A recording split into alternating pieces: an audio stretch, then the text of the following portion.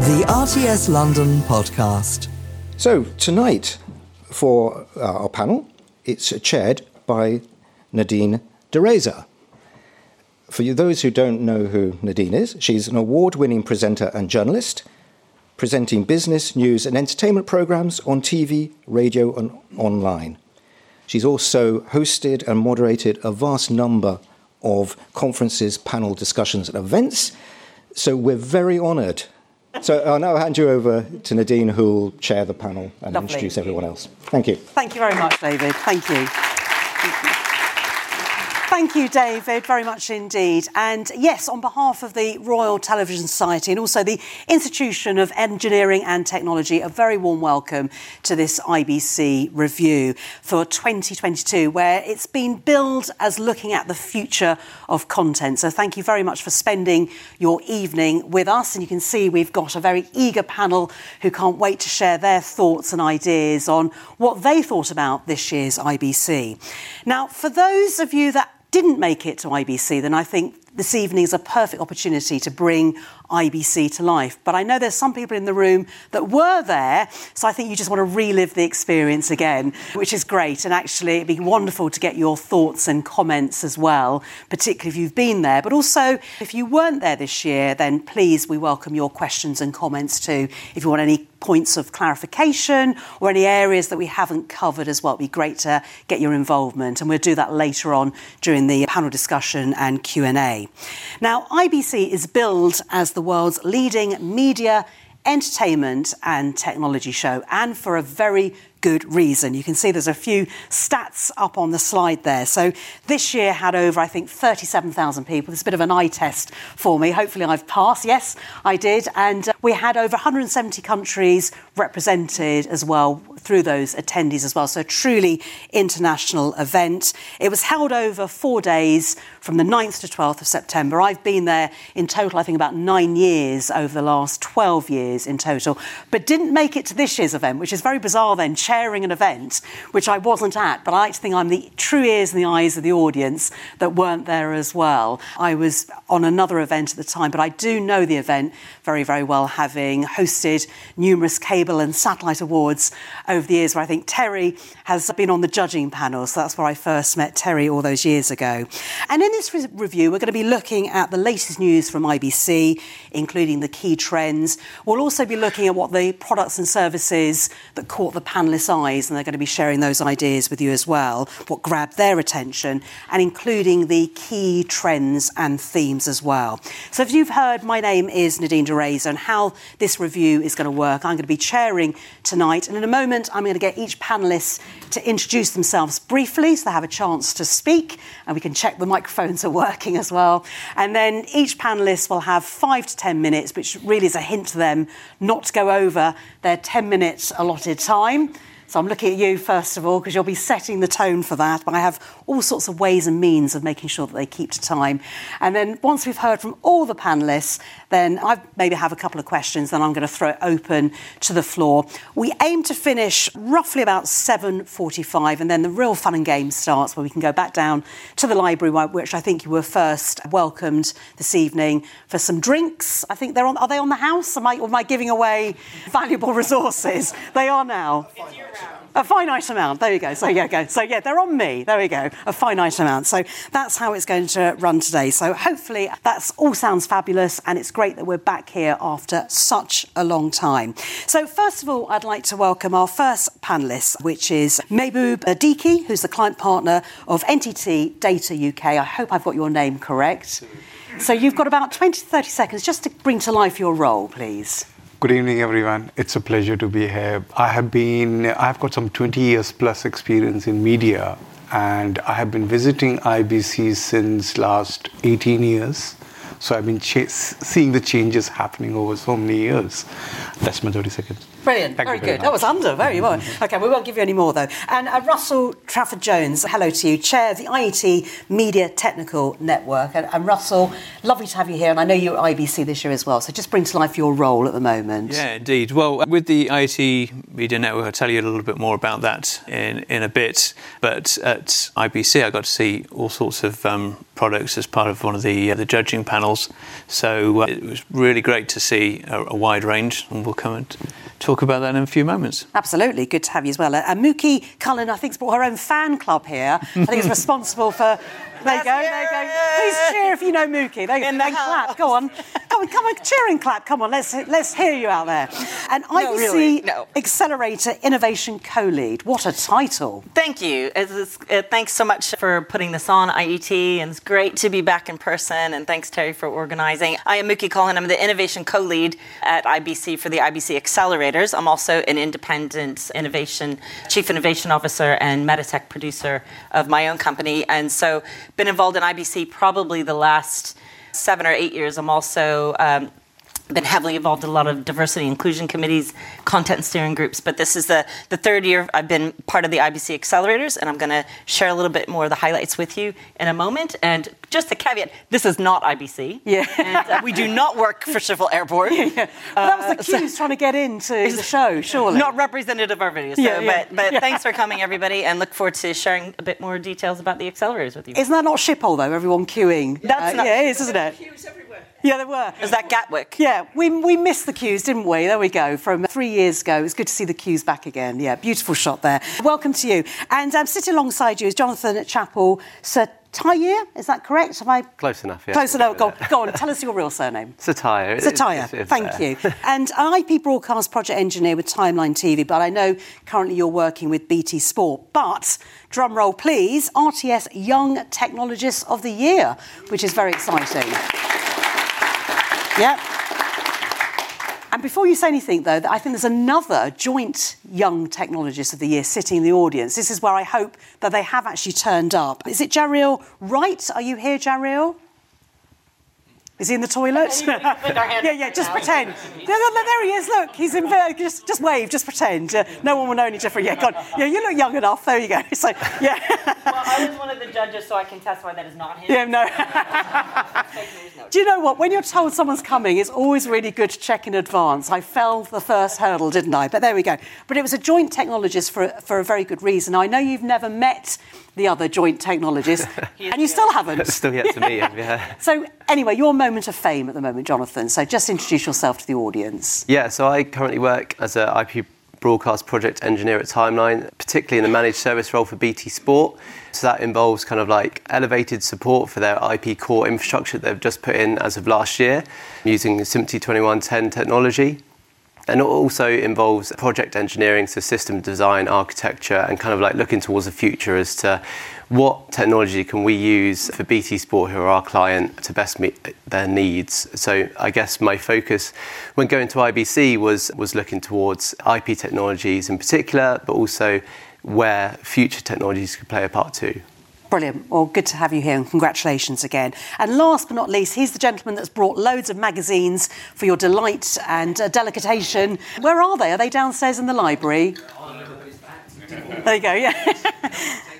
Take them home. He's looking to offload his magazines. No, they're a really good read. Neil Romanik, who's the editor-in-chief at Feed magazine. So please, Neil, introduce yourself. Yeah, so Neil Romanik, editor of Feed, and yes, those mags out there, you saw that's Feed magazine. We cover innovations in the broadcast.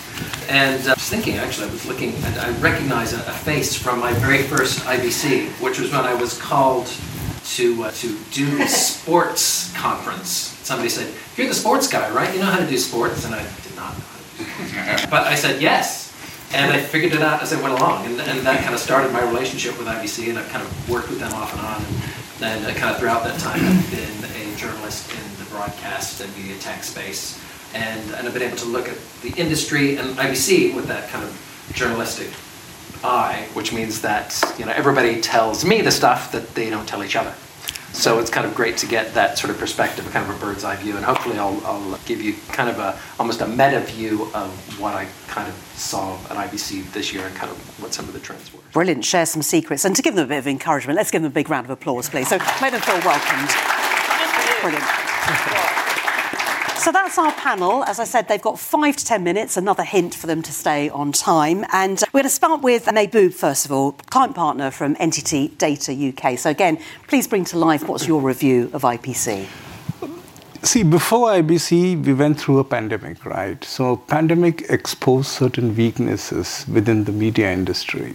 So a lot of C-level and industries were trying to look for solutions for that. So the two big problems which arose because of pandemic, one is the remote production. How can people work from anywhere? Whereas there's an event happening, capture it and do work from anywhere. That was one. So there was a lot of actually discussions happening around how, with 5G coming in and latency reducing, that's becoming highly possible. And people can now work from anywhere. Let me just give you an example. When we were having an IBC at that time, unfortunately, there was a death of the Queen. And a lot of people had to leave and rush to Scotland for the coverage of it because it was a global event. Had remote production been in place, probably would have saved a lot of people to travel. That's number one. Number two, I'm also seeing that a lot of cost cutting is happening in the industry. It happens especially when there's a recession or pre-recession kind of stuff. So a big group of people have to travel to an event, hotels, travels and all that. That could help with that as well. So these are the one which was exposed. Second weakness which was exposed during pandemic was the media supply chain as well. So in supply chain, there were a lot of areas, especially cloud-based areas, which could be used. Those were the second challenge. Now, this is the challenge which a lot of C-level were looking at the solution for this. Plus, there were also emerging technologies on the other hand. So one of the technologies emerging, which we could see is also because of the things happening in the society. One was the impact on OTT. OTT really grew very well during the pandemic. People were at home and they started watching a lot of programs. But once the pandemic ended, then became cost of living. So everyone had like 2, 3, 4 kind of subscription. But now they know that the subscription, people are going to cut down on the subscription. So they're looking at different models. So one could be like ad-based models where they introduce ad and lower down the prices. That is one. On the second hand, it has also bought something called as fast channels. I don't know if you know, the full form of fast channels is free and ad supported, which is doing extremely well in America. And there's a reason for it. For example, in America, there are 20 plus service providers for fast channel, free and ad supported, who have probably 1,000 plus linear channels plus VOD. Just to give an example, Roku TV, IMDb TV, then you have Samsung TV Plus, Peacock TV owned by Comcast, which is doing extremely well in America, but started to make some inroads in Europe, and there's a reason for this. The reason is in America, it's commercial. The free-to-air TV is highly commercial or controlled by commercial. It's basically a cable, a land where a lot of cable is there. So internet penetration is a lot more in those places in America compared to the cable. Whereas in Europe, you have a very good free broadcasting infrastructure. So that's the reason probably it's not picking up, but in the US it's picking up. I'm sure it'll pick up in Europe as well. Number 3 is sustainability. Now, at least one good thing happened is now there are less critics of global warming after seeing what's happening around us. Like, for example, the melting of glaciers in Himalayan mountains had flooded Pakistan. 1/3 of Pakistan was flooded. Near home, if you come, extreme heat during summer and extreme cold during winters and drought, all are showing that the global warming is real. So net zero is definitely something which a lot of people are thinking of. The one good shift in mind is one is the acceptability that is real. And the second thing is it's not seen as a risk or threat anymore. It's seen as an opportunity. Because if you see, net zero probably has brought in some of the biggest innovation in the century. If you see Teslas of the world, electric cars, if you see renewable energy, now more so, renewable energy, you see the kind of investment going, it is an opportunity for all of us. So I strongly believe that that is something which probably will be carried over by a lot of organizations in terms of how do we turn a threat into an opportunity for us and probably monetize it as well. So these are the few areas which I noticed. Other than that, one very interesting thing I saw was TV as a service. I never heard of this before. I've been following this for the last couple of years. But TV as a service means you can rent the way you have software as a service. where you rent software and pay monthly charges or transaction charges. Similarly, you can rent a TV as a service and be a pay operator yourself.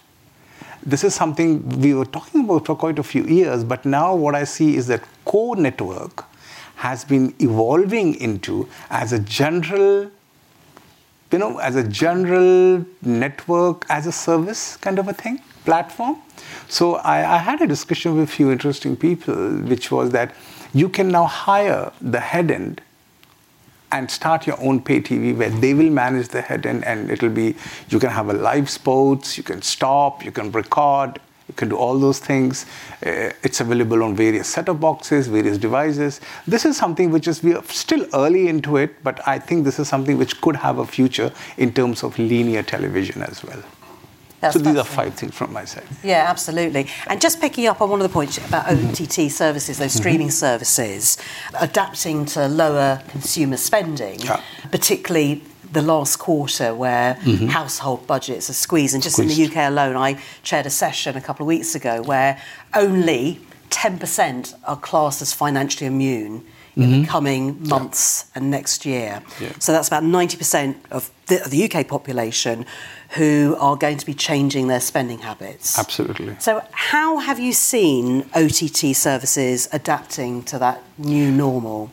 Yeah, see, during pandemic, 66% of the population in UK had 2 or more services, subscription services for OTT. Now, with cost of living coming, and also there's equally, the competition coming. Like I said, Fast TV is one channel which is coming, which is free and ad-based. And you already have iPlayer, you have Channel 4, you have YouTube.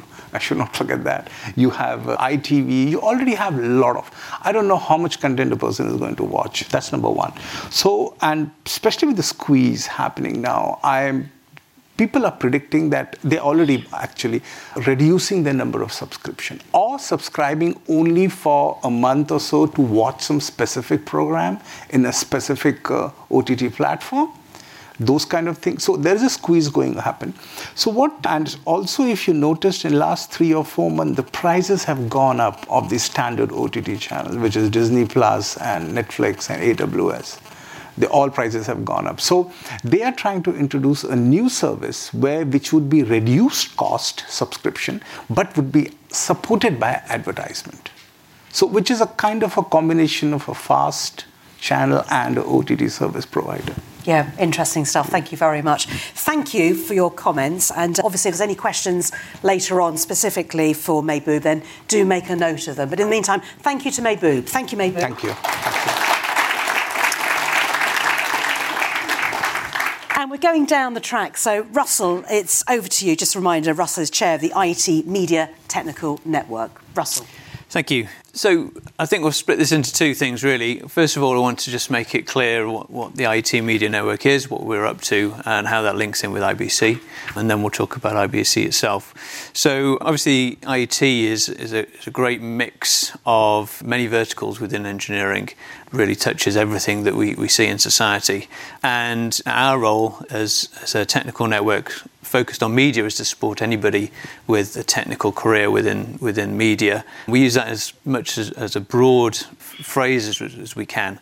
So our interest, for instance, I'm glad you mentioned the sustainability. I'm sure that'll come up again. Over the last year, we've had in this very room a day when we were talking about sustainability in broadcast, having Dom from Greening of Streaming here and Danielle Mulder from the BBC talking about the different challenges that the industry has and is very much starting to get to grips with. So, it's about unveiling and things that are fairly new. We all know that climate change is new, but actually getting to grips with it and really meaning it, I think, unfortunately, is new, but it's starting. When it comes to IBC, IET is part of one of the member companies or bodies for IBC. And we wanted to look really at, it's almost like a State of the Union address, but there's a lot of the union to talk about. We've got the business side of the industry, video and of course audio. So we split that up into 3 sessions and we ran that as part of the conference, both the paid and free to access, and bringing together people from around the industry to talk about where we're at and really into it, try and just to scrape a little bit away some of the talking points. So I'll just give you the one example of the audio one, where really we're trying to understand where audio is with respect to video. Now we're all going into the cloud, and that was a clear indicator at IBC. Has been for many years, but it's becoming more and more a defined proposition. But it may be that we're at the first time that I remember that audio is lagging a little bit behind video, and that's not a lip sync gag. Okay, perhaps it should have been. Sorry, but there seems to be inherent problems both perceptually and technically in mixing audio in the cloud, having all the audio presented in the cloud and doing the mix there, yet having a very intelligent audio sound supervisor down on the ground with actual faders doing a real show, one that's non-trivial. And so we spent a lot of time behind the scenes interviewing people and talking to try and find the right people to get in to talk about that, and also press on the question of next generation audio, whether it is or isn't a success, whether it's on its way to being a success or otherwise. So that's part of what we did with IBC. The other aspect of what we do at the IT Media is, for instance, we're sponsoring the Radio Tech Con, which is coming up next month, and that's a really good radio-focused conference to lift the lid on technology behind radio, which continues to fascinate me. And unfortunately, there are very few outlets for real technical discussion, and that's one of those. So that's really the IT Technical Media's networks part of what we're up to. Overall, looking at IBC, first of all, it was great to be back, and I think we saw a preview of that at MPTS earlier in the year here. People were just desperate to say hello to everybody. It was a really nice situation, and we're finally seeing people again. So it's a bit of a repeat of that, and of course the numbers were lower than they have been previously, but I do feel, and the feeling I got from other people was that the conversations and the people and the representation of the companies was still there, and probably lacking on the North American side of things and perhaps an Asian. But I think the overall quality and interest was still there. It was still busy. Now, of course, there was a few halls fewer, but we've already heard that that's going back up for next year, just due to the renewed interest. So I think it's going to continue to go up, certainly for another year, and we'll see another busy IBC coming. In terms of technology, then I don't think there's been any major earth-shattering new features to any part of the industry, and it has definitely been a maturing of the proposition. If you've got to look at the whole chain, right? And some people, let's say a few years ago, were saying, right, we've cracked this is a new thing we're going to do. And if you take low latency streaming, like ultra low latency streaming, in some ways that's been possible for a long time, but it's increasingly been more and more practical to deliver things sub-second or close to sub-second, depending on how you want to do it. Now that used to be a thing saying, right, we can actually do it now. But if you think about how we normally consume products, services, it's not about whether it can do, it's how it does it. We don't worry about whether the car can make it to Glasgow or not. We just know that the car's going to get there. What we care about is how the car does it, and we've all got our preferences, and just every business has got its own bespoke needs. Very much, I think, the same companies were coming back, and 3 years later, what they can do whilst delivering you that same feature is so much more. The car still gets there, the latency is still low, but all of a sudden you've got a lot more confidence that this is something that a major broadcaster could say, yeah, we'll go into that. Yeah, indeed. And how about from sort of a user perspective when it comes to, say, security and better integration? Was there anything there that you picked up on? Well, I think, depending on which part you're looking at, there's definitely been a realisation within industry over a number of years that security is important, and I've seen that on the other side of having to respond to customer requirements. Some people are actively testing their vendors to make sure that they've got the good security as a company, not just on the equipment itself. And we've seen a number of aspects where, whether it's in the cybersecurity of the product itself or adding DRM to otherwise very good propositions where security is clearly one of those features where is added to the list. It's not a deal breaker in itself for some people, but on the other hand, it's really important to have it in that portfolio of features for the products. Well, thank you very much to Russell, everybody. Thank you, Russell. So again, start thinking up your questions. I can see a few people making a few notes. I'm expecting some questions from the front row because they're making quite a few notes there. So just remember, you will have an opportunity to ask questions at the end. Now, I'm very excited. Mookie with her fan club is here. And Mookie has really pulled out all the stops. She's got a video for us, yes. And some slides as well. It's amazing, isn't it? I've got, you promised tap dance. I have a soft shoe number. So between us all, we've got it covered. Yes, sizzle reel. Indeed, yes. So that'll be coming really shortly. So I guess are you driving the slides? We've got a little bit of information just to kind of give you a little bit of an overview around what the IBC accelerators are. So you can just kind of click through these. The entire point of the entire kind of IBC accelerators was developed a few years ago by my colleague Mark Smith as part of a TM Forum initiative, and then throughout 2019, 2020, 2021, and 2022, the core purpose is to be developed as a framework, as a program to support the media and entertainment industry, and really have a framework for a really agile and very fast-track, multi-company collaborative innovation.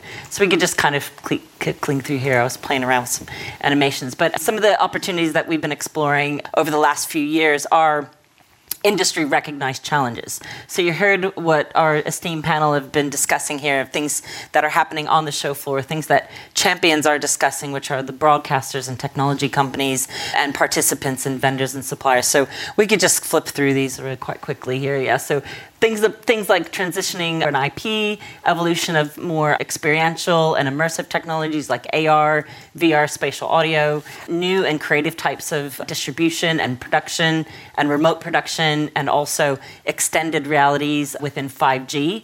Always a huge popular theme within the accelerators. The boom in the direct-to-consumer platforms. We talked about OTT. A lot of new topics have been brought up this year with the Next Generation Newsroom around trust and regulatory disparity between traditional media and online.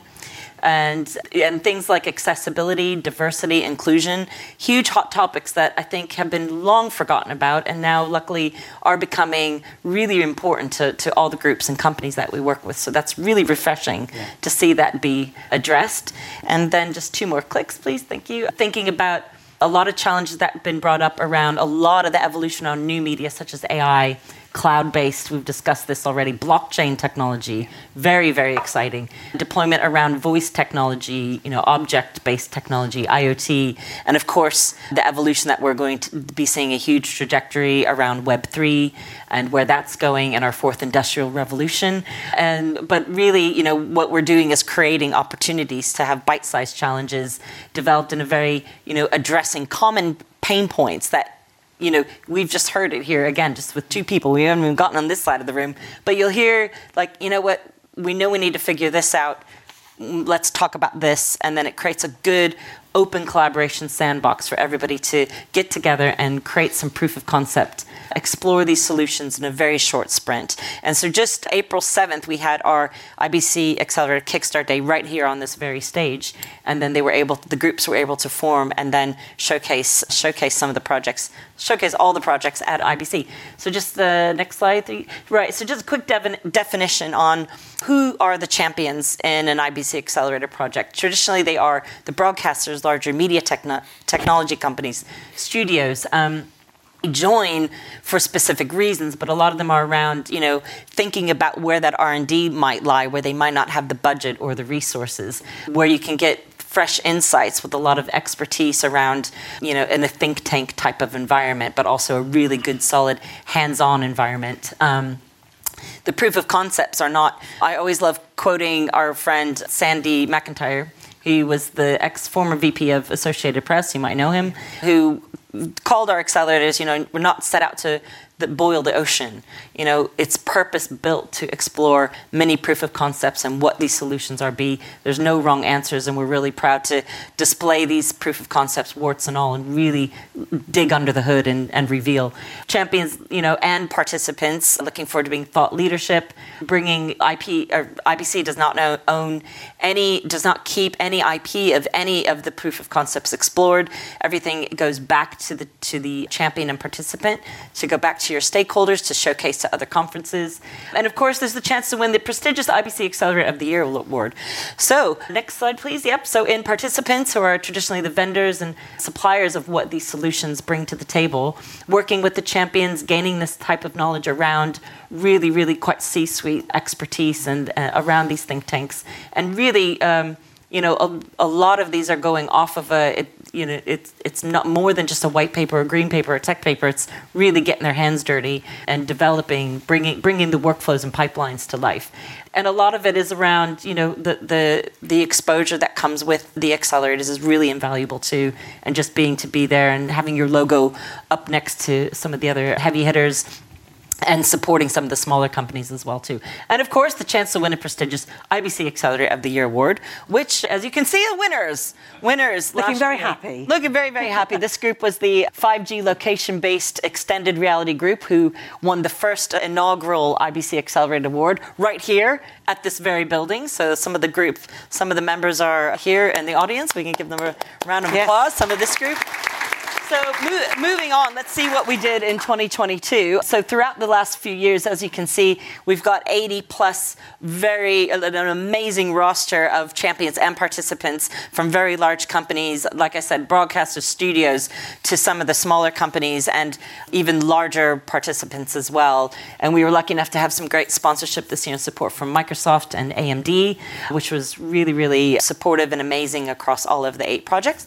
And so as you can see in the next slide, we've got a little array of what were these projects that happened this year. So I've got like a little cheat sheet, my examples, because myself and my colleague Mark Smith are across all 8, and then I normally kind of dig deep and exec 4 of them, as does Mark. So we kind of divide these things up. So I'm just going to kind of give you a couple little highlights of what we had here. So the first project that you see on the board is the 5G and the Arena of the Future for XR events. And this is an extension of the winning group that won the 2021 award, as you can see. And what this group did is took the learnings from 2021, which still really, really restricted the L and the B location and the base during lockdown times and COVID times. I love that, the L and the B. I thought we were going to go into a rap here. That's it. Are you ready? You can beatbox, right? Okay, no, good. Put them on the spot. But what this group did is take the learnings from the previous year,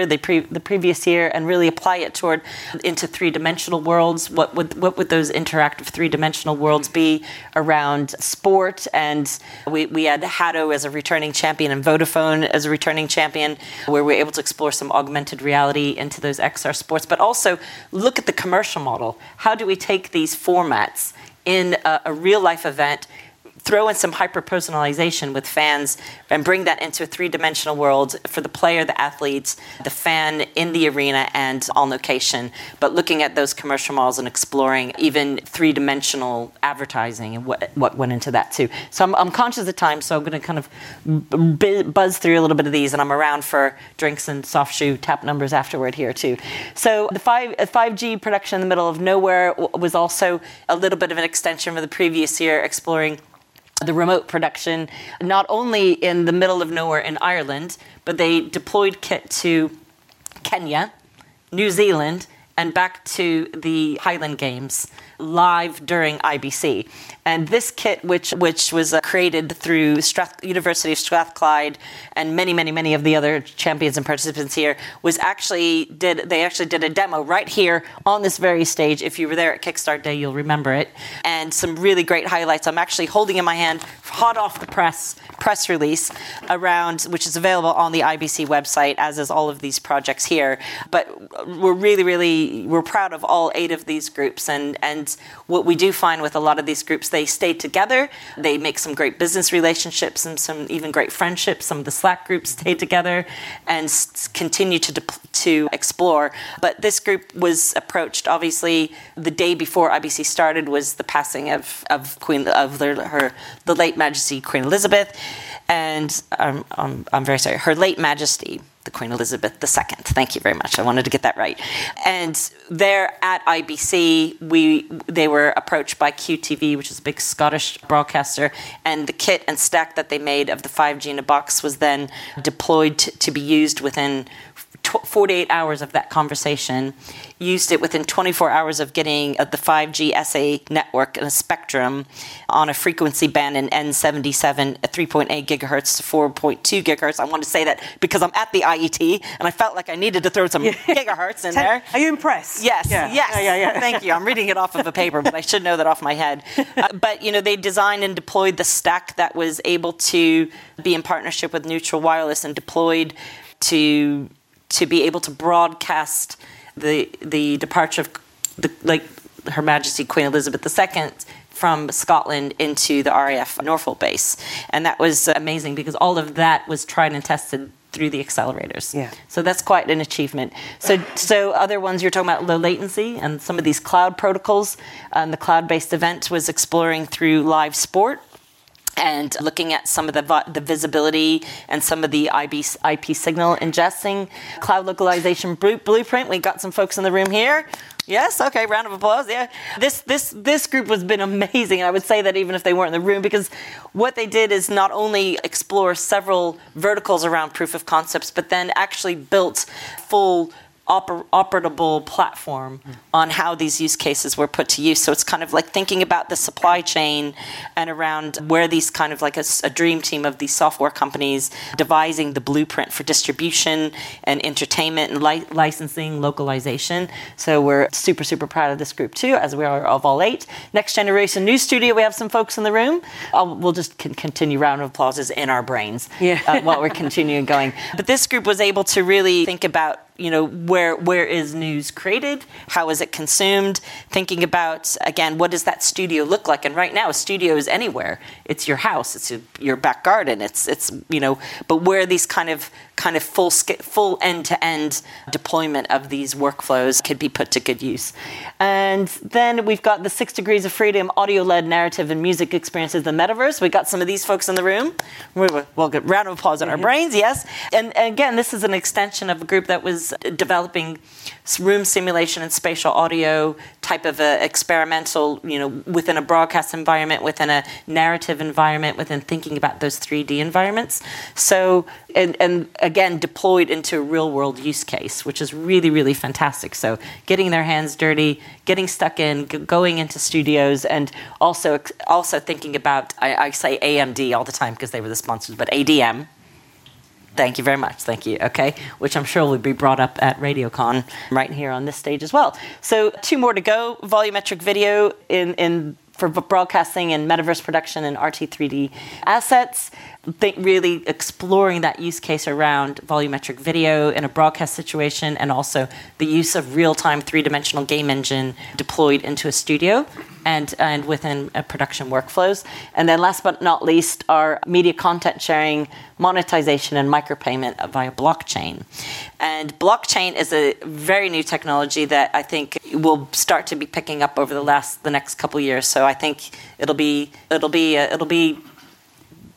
deployed more often as we see this decentralized systems improve. Okay, I think I got the sizzle. It's only 1 minute. Can we play that sizzle and then I'm stopping? Yeah. Okay, that's what it looked like there. If you were there live. Okay, next one.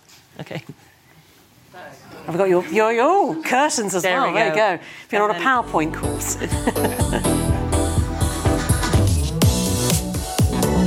The Accelerator program is incredible. It's an initiative by the industry for the industry, a framework for collaborative innovation that brings together best-of-breed industry partners, physically and virtually, to work on challenges from a business and technical perspective pushing the boundaries in the market. I think the collaboration was the best part of this, because to actually get together and work on a problem together, that was new. We really get to push the limits and work with very wide spectrum of collaborators, from big names to smaller names, and really share our knowledge with each other. Customers, studios, media and entertainment companies, solutions providers, software companies, hardware, everyone together. Exchange ideas, exchange new ways of doing things, and importantly, really putting it to the test. When everyone's here together, stuff happens, there's energy and there's just these sort of meetings, sparks happen, and, you can't compare the real live events or anything else, really.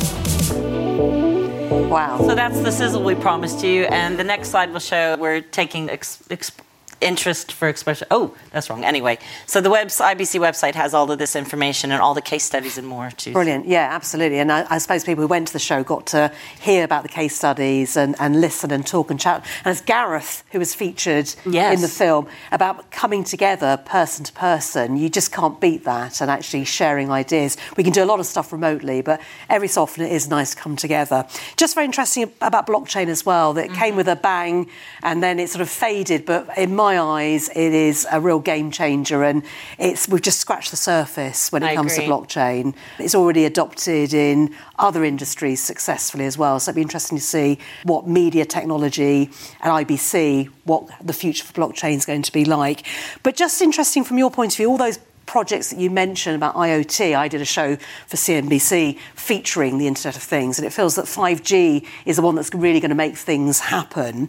But does 5G have, or will it have, do you think, enough coverage to be reliable? Well, right now 5G is still, very, it's kind of location-based.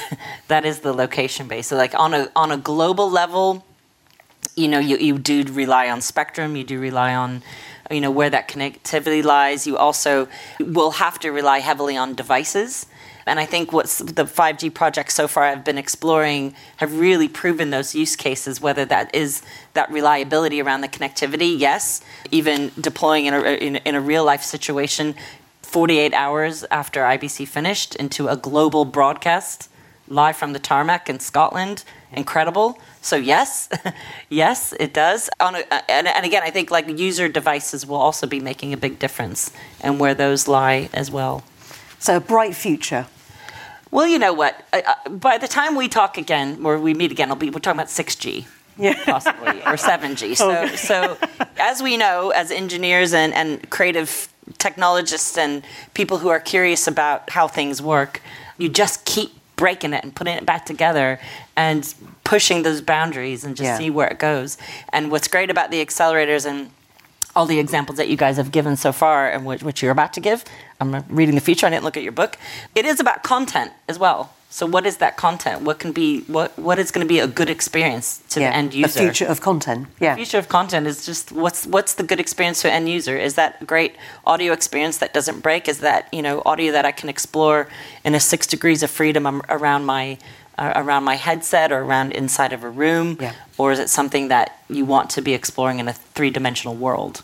Oh, Mookie, you could talk all night, and we love you for it. I could, but I won't. Mookie, everybody, thank you. Thank you. So, Jonathan, be interesting to get your thoughts now. And actually, as that sort of young technologist of the year, I think it's really great that we've got different generations represented here, and obviously working so closely with BT Sport on the ground as well. It'd be brilliant to get your insights as well. So, welcome to you. Yeah, so I guess this is split into 3 main kind of areas that I took away from IBC. The first being more of a conversational topic around the industry understanding what the future of like linear TV is going to look like. I think there's a lot of questions asked passively through the fact that there was a lot of talk on streaming platforms and all the over-the-top kind of content distribution. But also as well, because there were a few seminars directly asking the questions about what is linear TV going to look like? Is it going to fully die out? I guess to cut to the chase, my opinion on all of that is I don't think it's going to fully die out. I think there's a few things that are there logistically that are going to stop it from fully dying out, namely being, we've mentioned it already, that the Queen's funeral was a very big kind of national event that everyone gathered around and wanted to watch together, but also sporting events too. At BT Sport, we look after the Champions League as one of the main flagship programmes, and certainly the final, people want to gather all around together and watch that kind of content as a group. But what I do think is going to change about it, and it's shown by the figures of linear TV consumption going down, streaming consumption going up. What is going to change, I think, is the role of linear television in our everyday kind of lives, and where that sits with streaming as well. I suppose it's kind of like a mind shift of seeing linear television sitting within a streaming platform, and I guess kind of like things that are going to need to happen in order for that to be a reality is the kind of readoption and re-evaluation of how smart televisions are created for people to consume at home. At the moment, we have many different apps that we have to go on. If you want to watch Netflix, you have to open the Netflix app. If you want to watch Disney Plus, you've got to open the Disney Plus app. There are a few kind of third-party companies, like Google, pioneering Google TV, where they're trying to merge all that into one. But still, if you want to watch terrestrial television, you have to go out of all of that kind of smart TV setup and then go onto your terrestrial TV area within what you're watching on, which is not a very easy experience for older people, shall I say, generally speaking, and without sounding rude. I can speak on behalf of my mum quite easily on that. To not offend anyone in here, you might all be very savvy with tech, which is great. But as users, we want to receive things in a really easy to consume manner. So it should be our right to demand something easier anyway, regardless of whether you can use it or not. So I think things like that are going to have to take place in order for linear television to sit nicely within streaming. But I think it will have a place in there going forward. And it's, I guess, going to have to be a mind shift change for broadcasters as well as to how they set themselves up in order to distribute content to their end users, because ultimately their purpose is to meet the needs of their consumers. Without consumers, there's not too much of a purpose in having broadcasters. You could argue in a way, because they've got no one watching their content. So especially for people who are relying on advertising revenue, if nobody's watching, then you're not getting paid, kind of thing. So it's certainly going to have to be you have to be on the forefront, I suppose, of thinking about changing your model if you are a very heavier linear-based broadcaster, certainly to stay relevant going forward into the future. But I suppose the takeaway point is that streaming platforms are no longer just going to provide kind of like your supplementary content around the main broadcast. It won't just be providing your video on demand services when you want to catch up on something you've missed. It will provide all of that, plus the live stuff as well, and also use machine learning and everything else which has been in adoption for many years now, in order to provide you the content that you're going to like, but also some other bits of content around the edges so that you can expand and grow everything without feeling overwhelmed with the amount of content that obviously is in front of you. And the second point, I suppose, which is a little bit more prevalent in terms of IBC this year, and I guess one for technology specifically, was around cloud production. And I think that was a very good SMPTE seminar that was on cloud production as well, and looking more specifically at the technology requirements that are needed for cloud production to really take off. We've already heard mentions of cloud production being used, and at BT as well, we're currently trialling using various bits of cloud production on smaller profile kind of bits of broadcast. But it's, again, a different mindset change and an idea of how the cloud production is going to be achieved. It's not simply a case of just porting existing linear broadcast workflows into the cloud.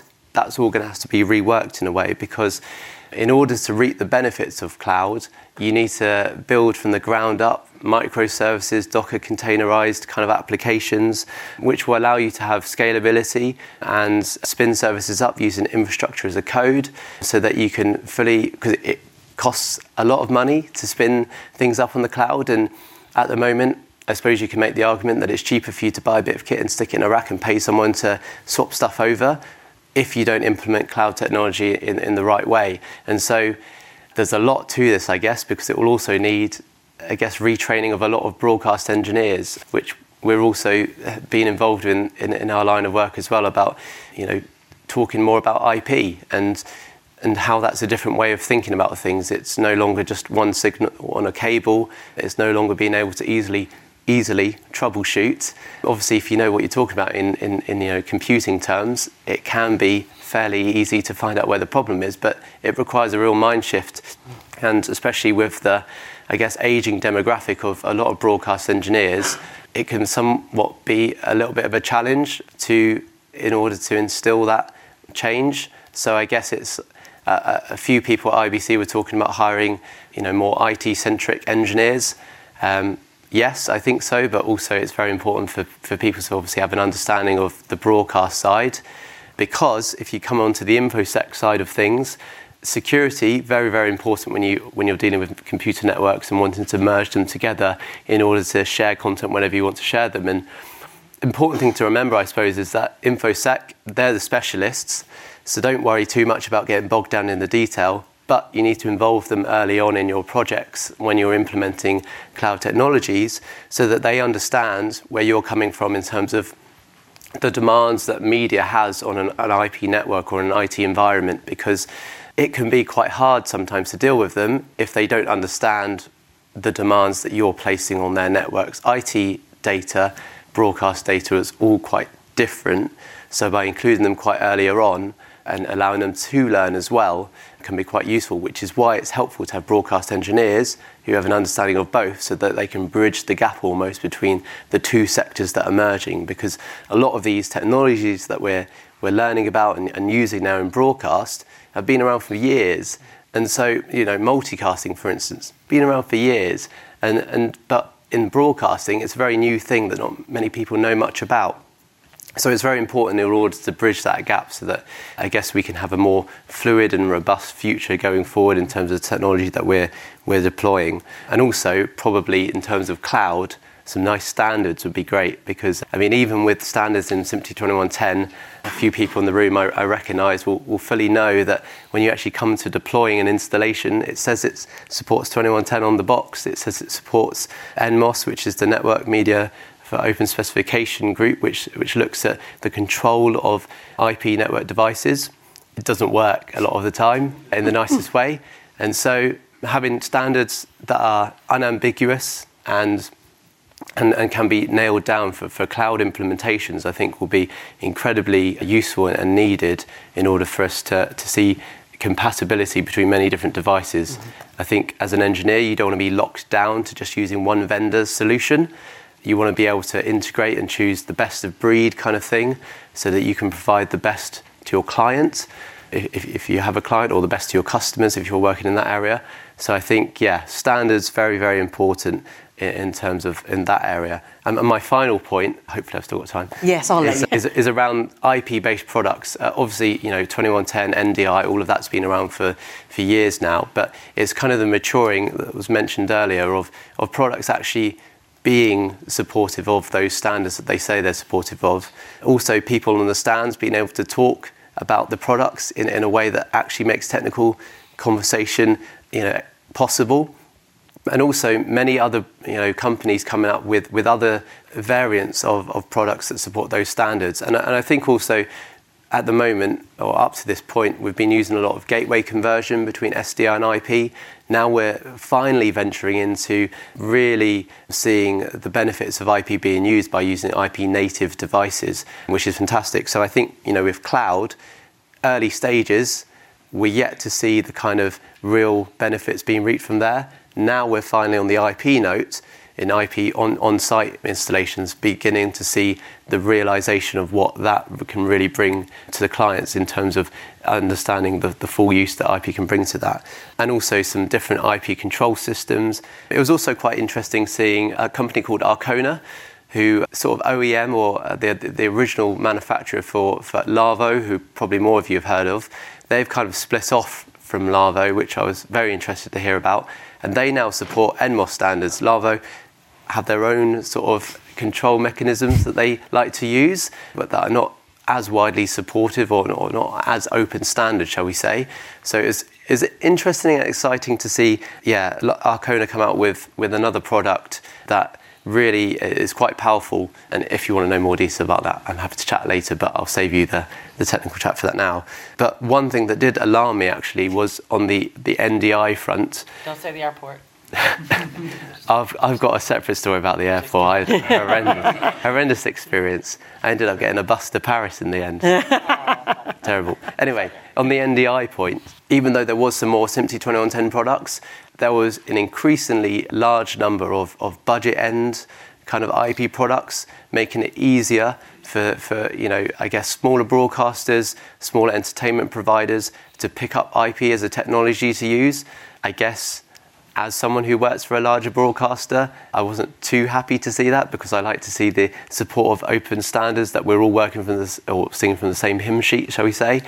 I guess it has a place for some people with NDI being used, but that was a kind of a real kind of eye-opening thing of in my head I just thought open standards were the way forward that everyone would use and implement, but it was actually very surprising to see, for me anyway, that there's a lot of budget end NDI kind of applications being introduced. So more budget solutions, is that what you're seeing as well? And also the other thing you mentioned before was that you were surprised at how many business cards were still doing the round. So forget your cloud and all your other technology, good old-fashioned business cards were still being exchanged as well. Yeah, maybe we need some innovation in that area, like NFC or QR codes or... Yeah. LinkedIn QR codes. Oh, yeah, QR cards, yeah. No, I think it's there already. Yeah, very interesting, actually. But your take about linear TV versus sort of the streaming, don't you think linear's still got quite a few years to run, just in terms of, say, I'm thinking about the UK, when you look at the most popular programmes, having done something with BARB, the British Audience Research Bureau, that those linear programmes still outsmart all the other streaming ones, unless, of course, you've got, watching Friends on whatever for eyeball's sake. But do you not see linear still has a way to run yet? Yeah, definitely. I also think that it's a large ship to steer, isn't it? So it's going to take time. And also, from an infrastructure point of view, a lot of streaming requires you to have a decent internet connection, and can't forget that, especially for the BBC, who have got a remit to provide for the public, they will probably be the last ones, if anyone ever does move off fully of linear terrestrial transmission, they'll be the very last ones to move, because there'll be people in this country who just won't be able to get an internet connection or want to have one. And so that's going to last that long at least anyway, isn't it? Yeah, indeed. Yeah, absolutely. Fascinating stuff. Thank you so much, Jonathan, everybody. Thank you. Brilliant. And Neil been waiting very patiently down the edge, but it's going to be worth the wait. He's got some slides as well. He's specially prepared. So, Editor-in-Chief, Feed Magazine, the floor is all yours, Neil. Thanks very much. Can you hear me? My mic has gone out, so I've got the special Elvis. Was it cloud-based? It was cloud-based. Yeah. So Feed Magazine, here's my little feed pitch. You can use those QR codes to go to our link trees, where there's a sign-up link and a bunch of other stuff, and you can follow us on socials. And it's also in the magazines, which you were assaulted with down in the refreshment area. So we've, as I said, we cover innovations in broadcast and media tech, and some people have called us the Wired of the broadcast industry, which I'm running with because I love that. That's very, very complimentary.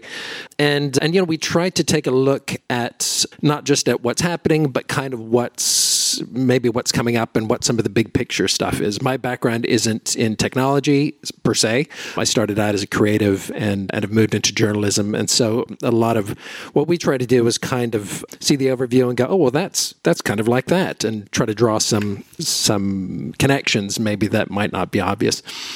So we've been to IBC. Every time there's an IBC, we're out there in force with our little feed T-shirt things on there, which get mixed reactions. And we always take the train. So just so you know, it's really easy, really cushy to go right to Amsterdam. You're hanging out in the train, looking out the window, sheep going past. It's great. But very little problem at customs. Very, very few queues. I'm just rubbing it in now. Yeah.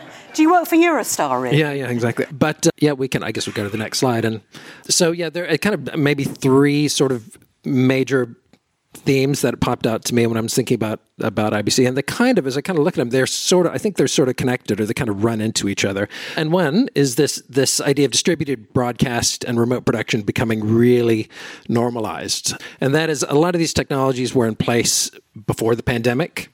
We could do a lot of remote broadcast. You could do things from home. Most of us in, whatever kind of jobs we had, you could probably work from home. Your boss probably didn't want you to work from home, but you could have done it from home.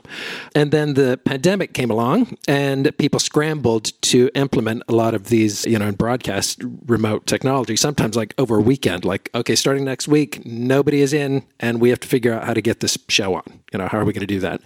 So, to be creative, as they say, creativity requires limitations, right? So when you have limitations, that kind of forces you to be creative. And people got creative, and they took a lot of these tools that were there and created a lot of new, kind of not new ways of doing broadcast, but kind of new workflows for them. Stuff that had been there for a while. They picked up these tools and made a go of it. And there was a lot of very creative programming, especially around news over the pandemic, and it allowed a lot of kind of other alternative content to pop up. I always like the cornhole story. I don't know if you've heard of cornhole. It's a Texas thing, and it's basically tossing beanbags in. So you do it in at a barbecue. You sort of throw beanbags at a target when you're hanging out, drinking beer, cooking whatever you cook at a Texas barbecue, and that became a thing on ESPN during the pandemic, and because it was like, okay, here's a sport, cornhole. I think it's because they're maybe the beanbags are not filled with beans; they're full of like little corn, maybe, or something. Yeah. But so it was, and they could do it remotely, and so a lot of these, this remote production enabled these sort of new types of content to pop up. And coming to IBC, what was interesting is we'd missed that gap of a couple of years where you have that hype curve of, it's, remote production, it's going to be amazing. We missed it. And it was like, remote production is the next thing. And then when you got to this IBC, it was everybody was already doing it. And I hadn't really seen that before, kind of from a tech show, that idea, this thing sort of cresting. And then once you kind of get into the next conversation, it's normalized and people are using it, and it's, okay, we all use remote production. We're definitely not sending all these, and you saw it in the big sport events. The BBC was not sending the giant crews out to the Olympics or the big events. People were just working from a central location, or even working home sometimes, and that became, like with in the non-media industry and kind of our personal lives, that became kind of the way we do it now. And that's, I've rarely have seen that in the technology. And I think we'll probably see lots of examples of that when you kind of think about how the pandemic affected people. But I hadn't really seen that pop from something preparing to happen and then something being old news and it being kind of a regular thing. I guess we go to the next slide. So, and in that, trade shows are about people. It was great to see people and to be in front of people at a show. And as other people have said, that was a really great thing. You did have a sense that people had forgotten how to be around other people, where that you're kind of like, you have legs, just used to just seeing your head. And, but it was really an opportunity for people to talk, but also, and I think that trade shows, whatever a trade show is really going to change. And I don't think we're going to go back to the same kind of IBC that we've had before. And I don't know, how many people out here actually went to the IBC this year? Okay, so quite a few. It'd be interesting to kind of get what your sense was. But it was a thing of you were talking to people who you'd seen, you'd been talking to them earlier in the year when they were like, oh crap, I got to go pick up my kid, and they'd have to jump off a Zoom call. And you'd kind of already, there was that sort of maybe rapport that had been established with people, or intimacy with people, that then when you got to the trade show to have those conversations, it was kind of felt like everything was on a slightly different level, maybe a more intimate level or a less bullshit level, or a continuation of the conversations that you had been having. So it wasn't the idea of having these trade shows where there's a big blip where you have your conversations and then you see somebody again the next trade show and you have another conversation. It was just a continuation of the conversations you'd already been having.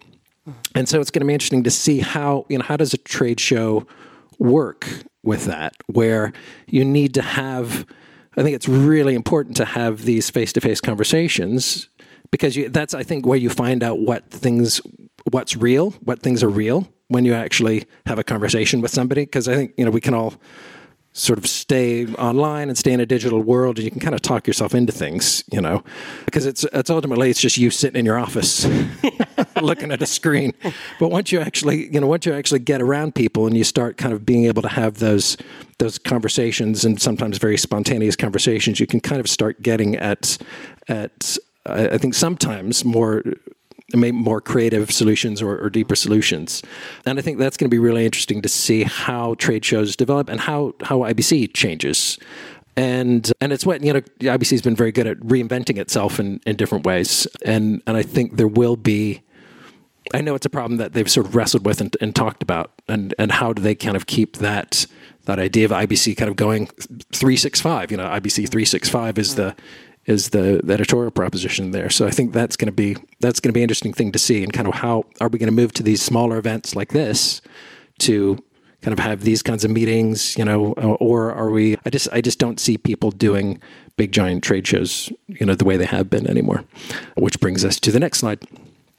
So sustainability was definitely in most of the conversations I had, and we're going around talking to people at the booths, and that's a lot of what we do at the shows. We talk to our advertisers, but we just go around and ask people what's going on, and they tell us about their new tech, and they tell us about what their plans are, and we always ask them about sustainability. And you have there's definitely a lot of talk about sustainability. IBC was quite good this year and had been getting better and better. But this year, there were a number of panels that were sustainability panels, about, I can't remember off the top of my head, but, some about efficiency and power and promoting sustainability and broadcast. And, there are a number of them.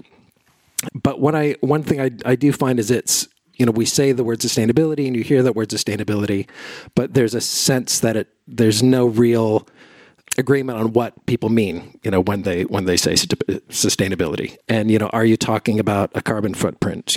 Are you talking about, because it will start to leak out into diversity, or it will start to leak out into, no plastics or waste. How do we deal with waste and recycling?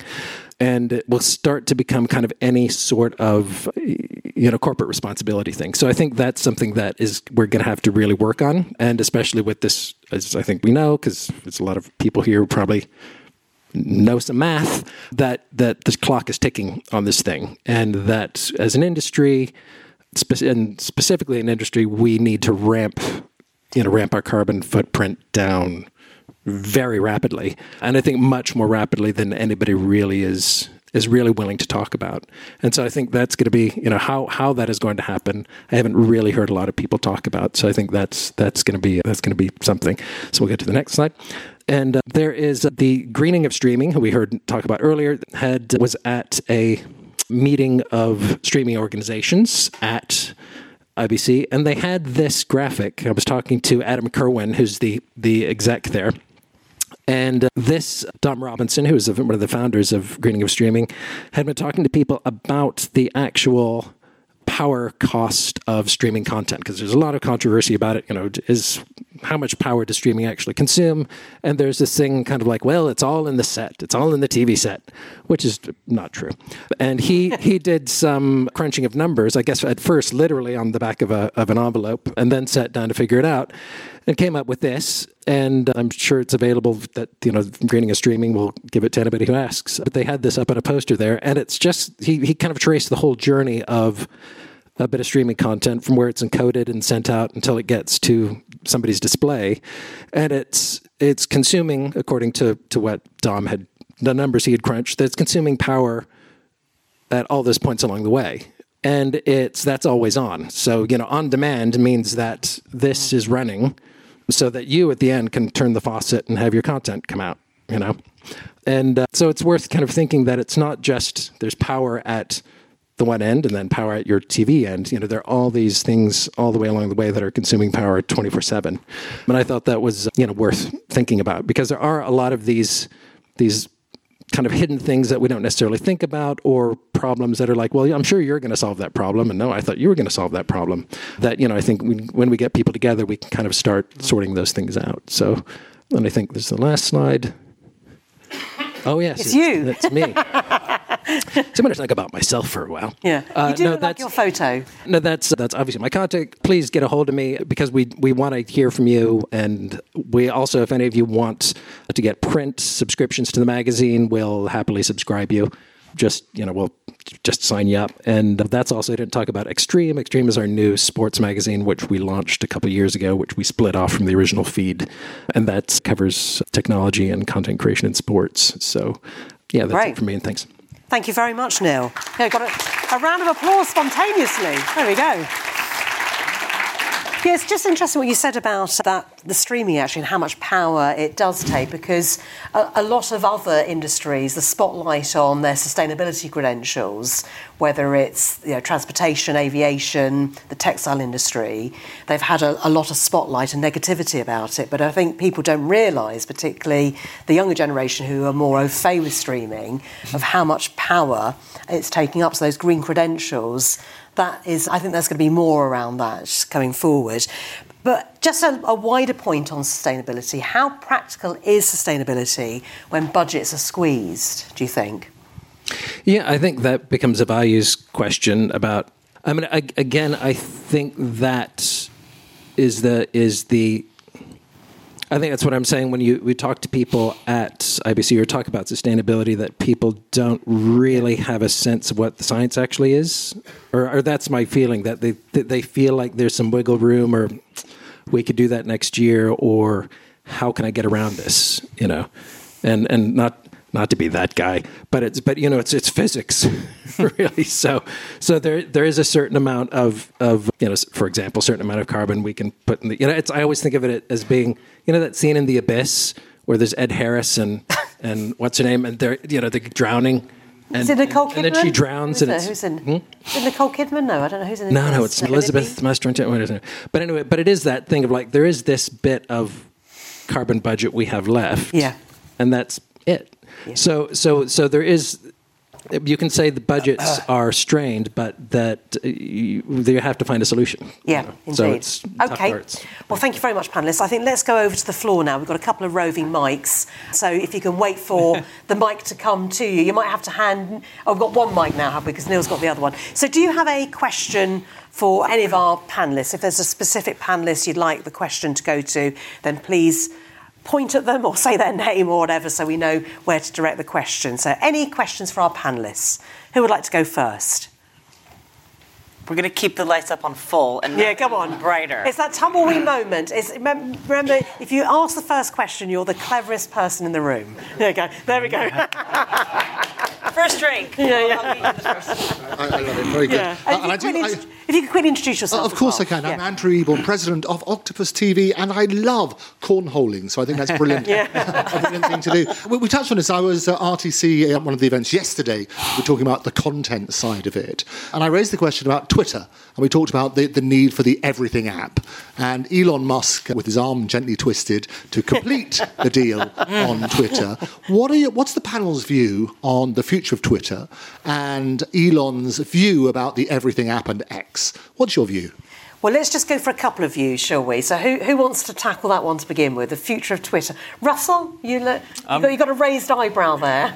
Well, that's just because I'm thinking about it. I mean, reality is, obviously he's got some challenges ahead, doubtless. We all know that the difficulty of maintaining interest without having polarising views is something which more than Twitter needs to deal with.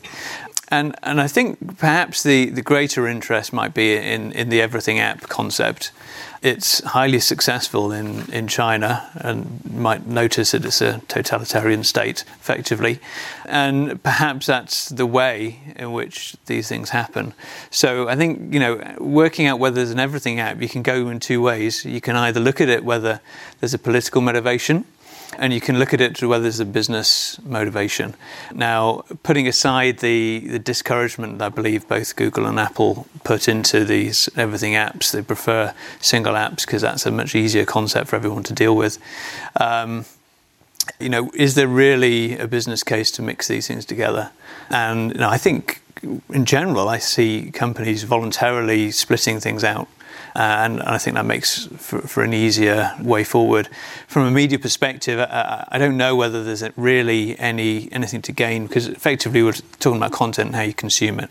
So if you had something akin to iPlayer with more long-form content relevant to the whole nation in the same app next to a slightly different mode of that app, which has got more Twitter/TikTok kind of media consumption, I think it's up to a brand to work out whether they can merge those together. But perhaps we can just lastly go back to what Jonathan was saying about the sit-back TV, the linear TV.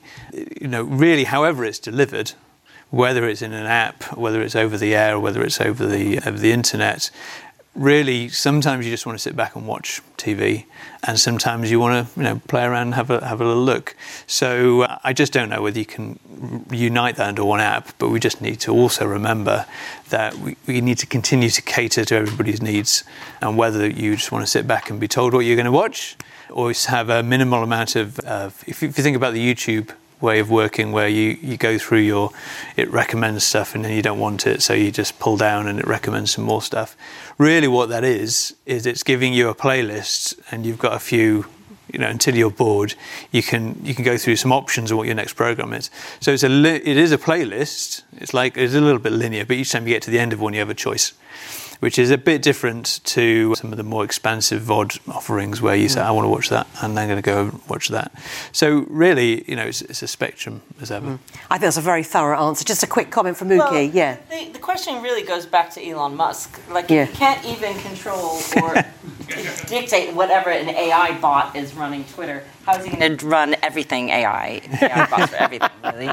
But it does pose a little bit of irony around a lot of the conversations that we have in our extended reality worlds around the future of interoperability and where those lie. And we know that not everyone is playing nicely in the playground together. I always like to use the example, how can I get my colleague using Microsoft Teams to use my Google Doc? It's not going to happen for a while. So I think it'd be interesting to see what happens with that. I think those two thorough answers, actually. I think very good answers, indeed. Any other questions, please? A gentleman here has caught my eye. Anybody else? Because I'm just conscious of time. Can I line up the next one? I might be able to take one more. Gentleman there. Have we got any ladies who are going to ask any questions, please? I like to have a gender balance, sorry. But you don't have to if you don't want to. Gentleman there, please. Dave Shield from IMG, we're an independent sports production company. Yeah. Question for Jonathan, and it's a bit of an old school on this. UHD, there's been this sort of arms race in the UK between Sky and BT around UHD, but I deal with about 400 broadcasters sort of worldwide, and a lot of them are thinking 1080p HDR would be the way to go. That would be a UHD format. Do you have any thoughts? Yes, I do think that visually for consumers, probably HDR makes more of a visual impact on your eyes. I think, I can't remember the exact stats, but you've got to sit a certain distance from a television to appreciate the added pixels that you get from a UHD picture. And so you can probably calculate that a lot of people sitting at home in their compact living rooms are not going to benefit from that. And so HDR certainly pops more. It's more visually more impressive, and I guess I'm speaking out of my own experience. I've certainly thought an image with HDR is certainly more attractive to look at. I'm not BT Sport, unfortunately, so I can't obviously discredit their want to. I think a bit of it for them is fueled also by UEFA wanting certain standards to say that we can broadcast in Dolby Atmos. How many people at home are making use of Dolby Atmos? I don't know. Hands up. Yeah. Oh, wow. Oh. So that's it. There's a fair few here. Where's my audio guy? Not yet. Thank you. But we are in a techie room, I guess. Yeah. So. I just want to get your thoughts on the answer. Was there anything that you wanted to add to that as well? Just what you just heard. Yeah, go on. Have the microphone back. Come on, let's hear your only thoughts. I think it makes a lot of sense. And I think it was a slightly unnecessary arms race led by manufacturers, let's just say. Very diplomatic. I like your style. One would expect that from IMG. There you go. And there's got No, there's just over here, there was a gentleman who had his hand up. There we go. And I think that's it, unless there's anybody else of a certain gender that wants to ask a question. Ladies! No pressure, though. There you go. Hi there, Martin Moll from the High-Tree Network, European Regional Development Fund, specializing in virtual production. So my question is for Jonathan, and it's you touched base about cloud. And what's your thoughts about cloud GPU and whether that's a scalable thing for your company? And do you see a sort of like the future there in near rendering time? Yeah, very interesting question. I think there's a whole conversation still to be had about timing in the cloud and how you care about how long it takes for something to be processed in terms of the money side.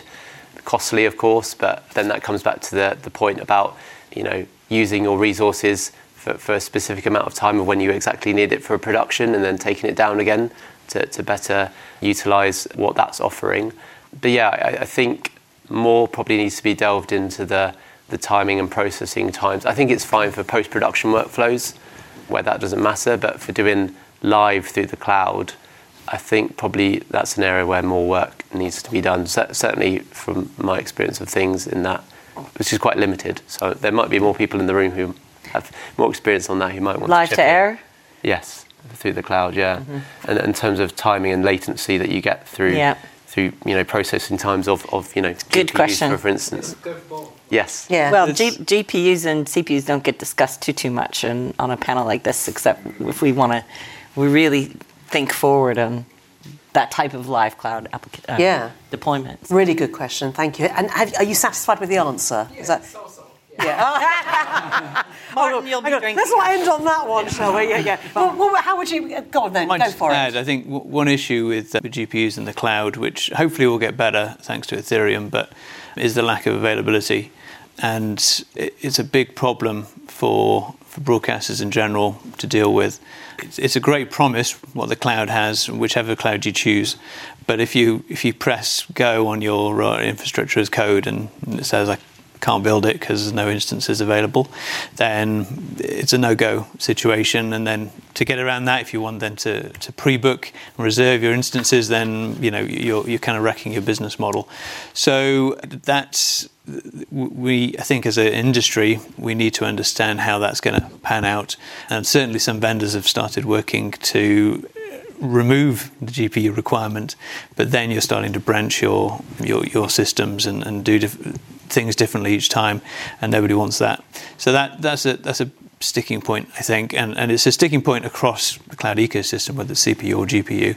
But because of GPUs being less used across the board, it's more acute. You've got to be happy with that answer now. Come on, yeah, thank you. You can always tweet Elon Musk and he'll it's fine. Right, very quickly, because I'm very conscious we're standing in the way. Oh, we've got a lady. So, hey! There we go. Sorry. So I didn't mean to sort of signal out you. Yes, there we go. Well, I was going to say, you're standing in the way of a drink, but it's worth it. So there we go. That's go right. for it. Hello. Yeah, just holding the mic for all the ladies in the room. I'm Aradna. I'm Director of Radio TechCon, taking place here in November. Please come along. Yes, brilliant. You're very welcome. So this isn't really a question to any of your expertise, but sustainability has been mentioned by almost everyone on the panel. And Neil, you mentioned that it was one of your top 3 things that you came away from. And maybe you were pointing out the fact that people are understanding the need for different ways of working. But I haven't heard that much about what was actually discussed and what anyone's doing about it. And I was wondering if any of you remembered anyone talking about, kind of how we're moving forward, how things are changing. And in particular, I think we know where some of the big, factors are. What are the broadcasters or suppliers doing to actually tackle some of that? Okay, who wants that one very quickly? Should I? Okay. Yeah, go for it. See, there are some major organizations like BBC, for example. What they have done is they have set certain standards for all their suppliers, their vendors, and their partners. So if you meet the eligibility of these kind of things which you are doing, like for example, very simple example, not to use plastic in office. So they're entertaining only those people as partners, as vendors, if they abide by this rule. This is a very small example. But that is one which is happening across the entire value chain, the supply chain actually. So one thing is very important is that I feel the leaders need to come together, sit down, and have a common way of working, because it won't suit if there are certain elements in the supply chain who are following the zero carbon rules, but others are not. So it has to be across the supply chain.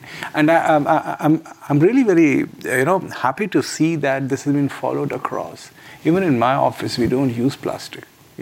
I've seen a lot of people, and these are like terms and conditions. You have to do it before we do business with you. You're talking about single-use plastic. Single-use plastic, for example. Plastic, yeah. So such examples are their terms and conditions. For example, now also there are a lot of companies who will calculate the carbon footprint within your organization. And that will become a kind of a certification, right? So if you certify, then only you will probably be able to work with other partner, with other, or be a supplier or buyer or whatever. So it's moving across that you have to satisfy certain conditions in order to do business with someone else, which is a good step. And there are a lot of third parties, carbon certification and all that. There are a lot of software available now. They can calculate your entire carbon footprint of each individual within the company as well. So I see there are big steps happening, but other than that, other big things which is happening is that innovation is driving a lot of innovation, which I'm more happy about. So there are a lot of innovation being driven because of carbon zero kind of. Yeah. Did you want to say something, Russell? Yeah, I mean, I just had the Devoncroft Summit before IBC started. They talked about sustainability and also the go-to-market for new projects. And the way that broadcasters are talking to vendors. So there's a bit of disparity, and I'd certainly second your comments that the larger broadcasters and telcos, etc., need to be putting these things as requirements for their vendors, partly because that's part of their equations, and this is the first time that they've ever really measured these things. So, but also the disparity is that although it is part of the requirements for RFPs, it's still very, very low percentage on the actual marking. So you're asking all of these things, but then there's only 5% against on the it scorecard to actually win. And so there are things like that need to start to be, and I think it will happen. But there's a lot more talk, and I'm not saying that cynically. There's a lot more talk about it than today. People are going to be marked against. I think that will change swiftly. And part of the work that BBC and others are doing is building the tools for us all to do this, because we all know that if you're a large company asking a small company to feed into you, they haven't got the resources to launch a project to test all these things. You need to say these are what we need. This is how you measure it. Tell us what the answer is, and that's the thinking which is happening, but hasn't quite finished really, and it's a little bit. It's great that it's happening, but it's not quite there yet. I think it's a whole other session, isn't it? But that's a really useful point to bring up. And I think we've just scratched the surface on that one. So thank you very much. Just finally want to get a quick soundbite from each panellist. Remember, the future of content. This is what the title was, the IBC review. So I'm going to start this end. So Neil, just a quick soundbite from you. What you want the audience to think about when it comes to the future of content? That it's a lot of it is still just television. So, Netflix, Amazon, this wall of content are still just TV shows. So I think there's something about, don't underestimate the value of just sort of simple content. Don't overcomplicate it. Yeah, wise words. Jonathan? I think standards very important in terms of both technology but also sustainability, so that we're all knowing what we're measuring things by, so that when we're going into these new areas of technology that we can navigate them well and that we can use it and get the best from it.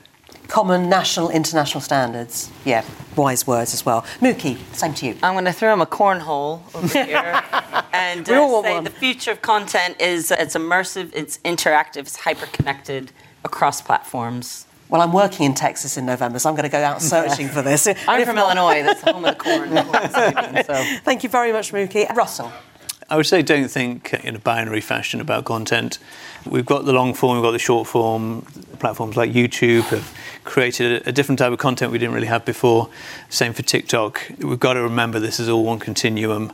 We get to choose where we want to be and which parts we want to see. And it's only going to extend the more that things like the IBC Accelerator allow us to generate new types of content. Yeah, very wise words. And finally from you, the last words are from Mehboob. any type of content. It may be streaming, it may be images, it may be sound, it may be metaverse, 3D, any type of content. The value of content is only there if it is available to everyone, anyone, anywhere, any device. I think that's where the more focus is going to be, creation and delivery of content across, and whenever you want, on demand. What a beautiful way to end. Right. So thank you very much to our panellists. Thank you. Don't go anywhere. Thank you. Clapping very well. Right. Just quickly looking ahead, I promise you all get a drink soon. I just want to promote a few things happening. The Friday lunch lecture, now the events are back in swing, why don't you come along to the 28th of October? The wider threat of nuisance or malicious, non-cooperative drones. So that's a very exciting... Yeah, that's an every day. I'm not chairing that one, although actually I do know quite a few things about drones. And then also on Wednesday evening, a particular like this, an exciting topic, details to be confirmed. That's what the whole panel is going to be about, an exciting topic. And then one that has really caught my eye, and in fact, I could talk about this one. Friday the 25th of November, Hydroflex, decarbonising UK railways. In fact, I did a whole podcast a year ago with Siemens, so why don't you just play that at this event, and you won't need to know anything else. That was with Siemens as well. I know there's a Siemens room here too. And obviously, this event has been co-produced with the Royal Television Society, so just looking ahead there, something you might be interested in, Lost in Translation, Wednesday the 26th of October at 5 p.m. So adapting scripted TV formats to different national audiences. That is such a challenge, isn't it, when you think about programmes, different cultures, different parts of the world. How do they get adapted? Are they lost in translation? So that's a really exciting one to listen to as well. And then finally, if you didn't know how to get a hold of IET, all the social details are there. And I think the final few words are going to be from Terry Marsh, who's co-produced this event alongside David. So round of applause to Terry, please. Thank you, Terry. Thank you very much. It's my job to give a vote of thanks to our wonderful panel and our great chair, and to just pick up a few of the themes that we've had over the course of a really, really interesting evening. So thank you. We've had we've had fast mentioned. We've had how do you monetize new ways of content.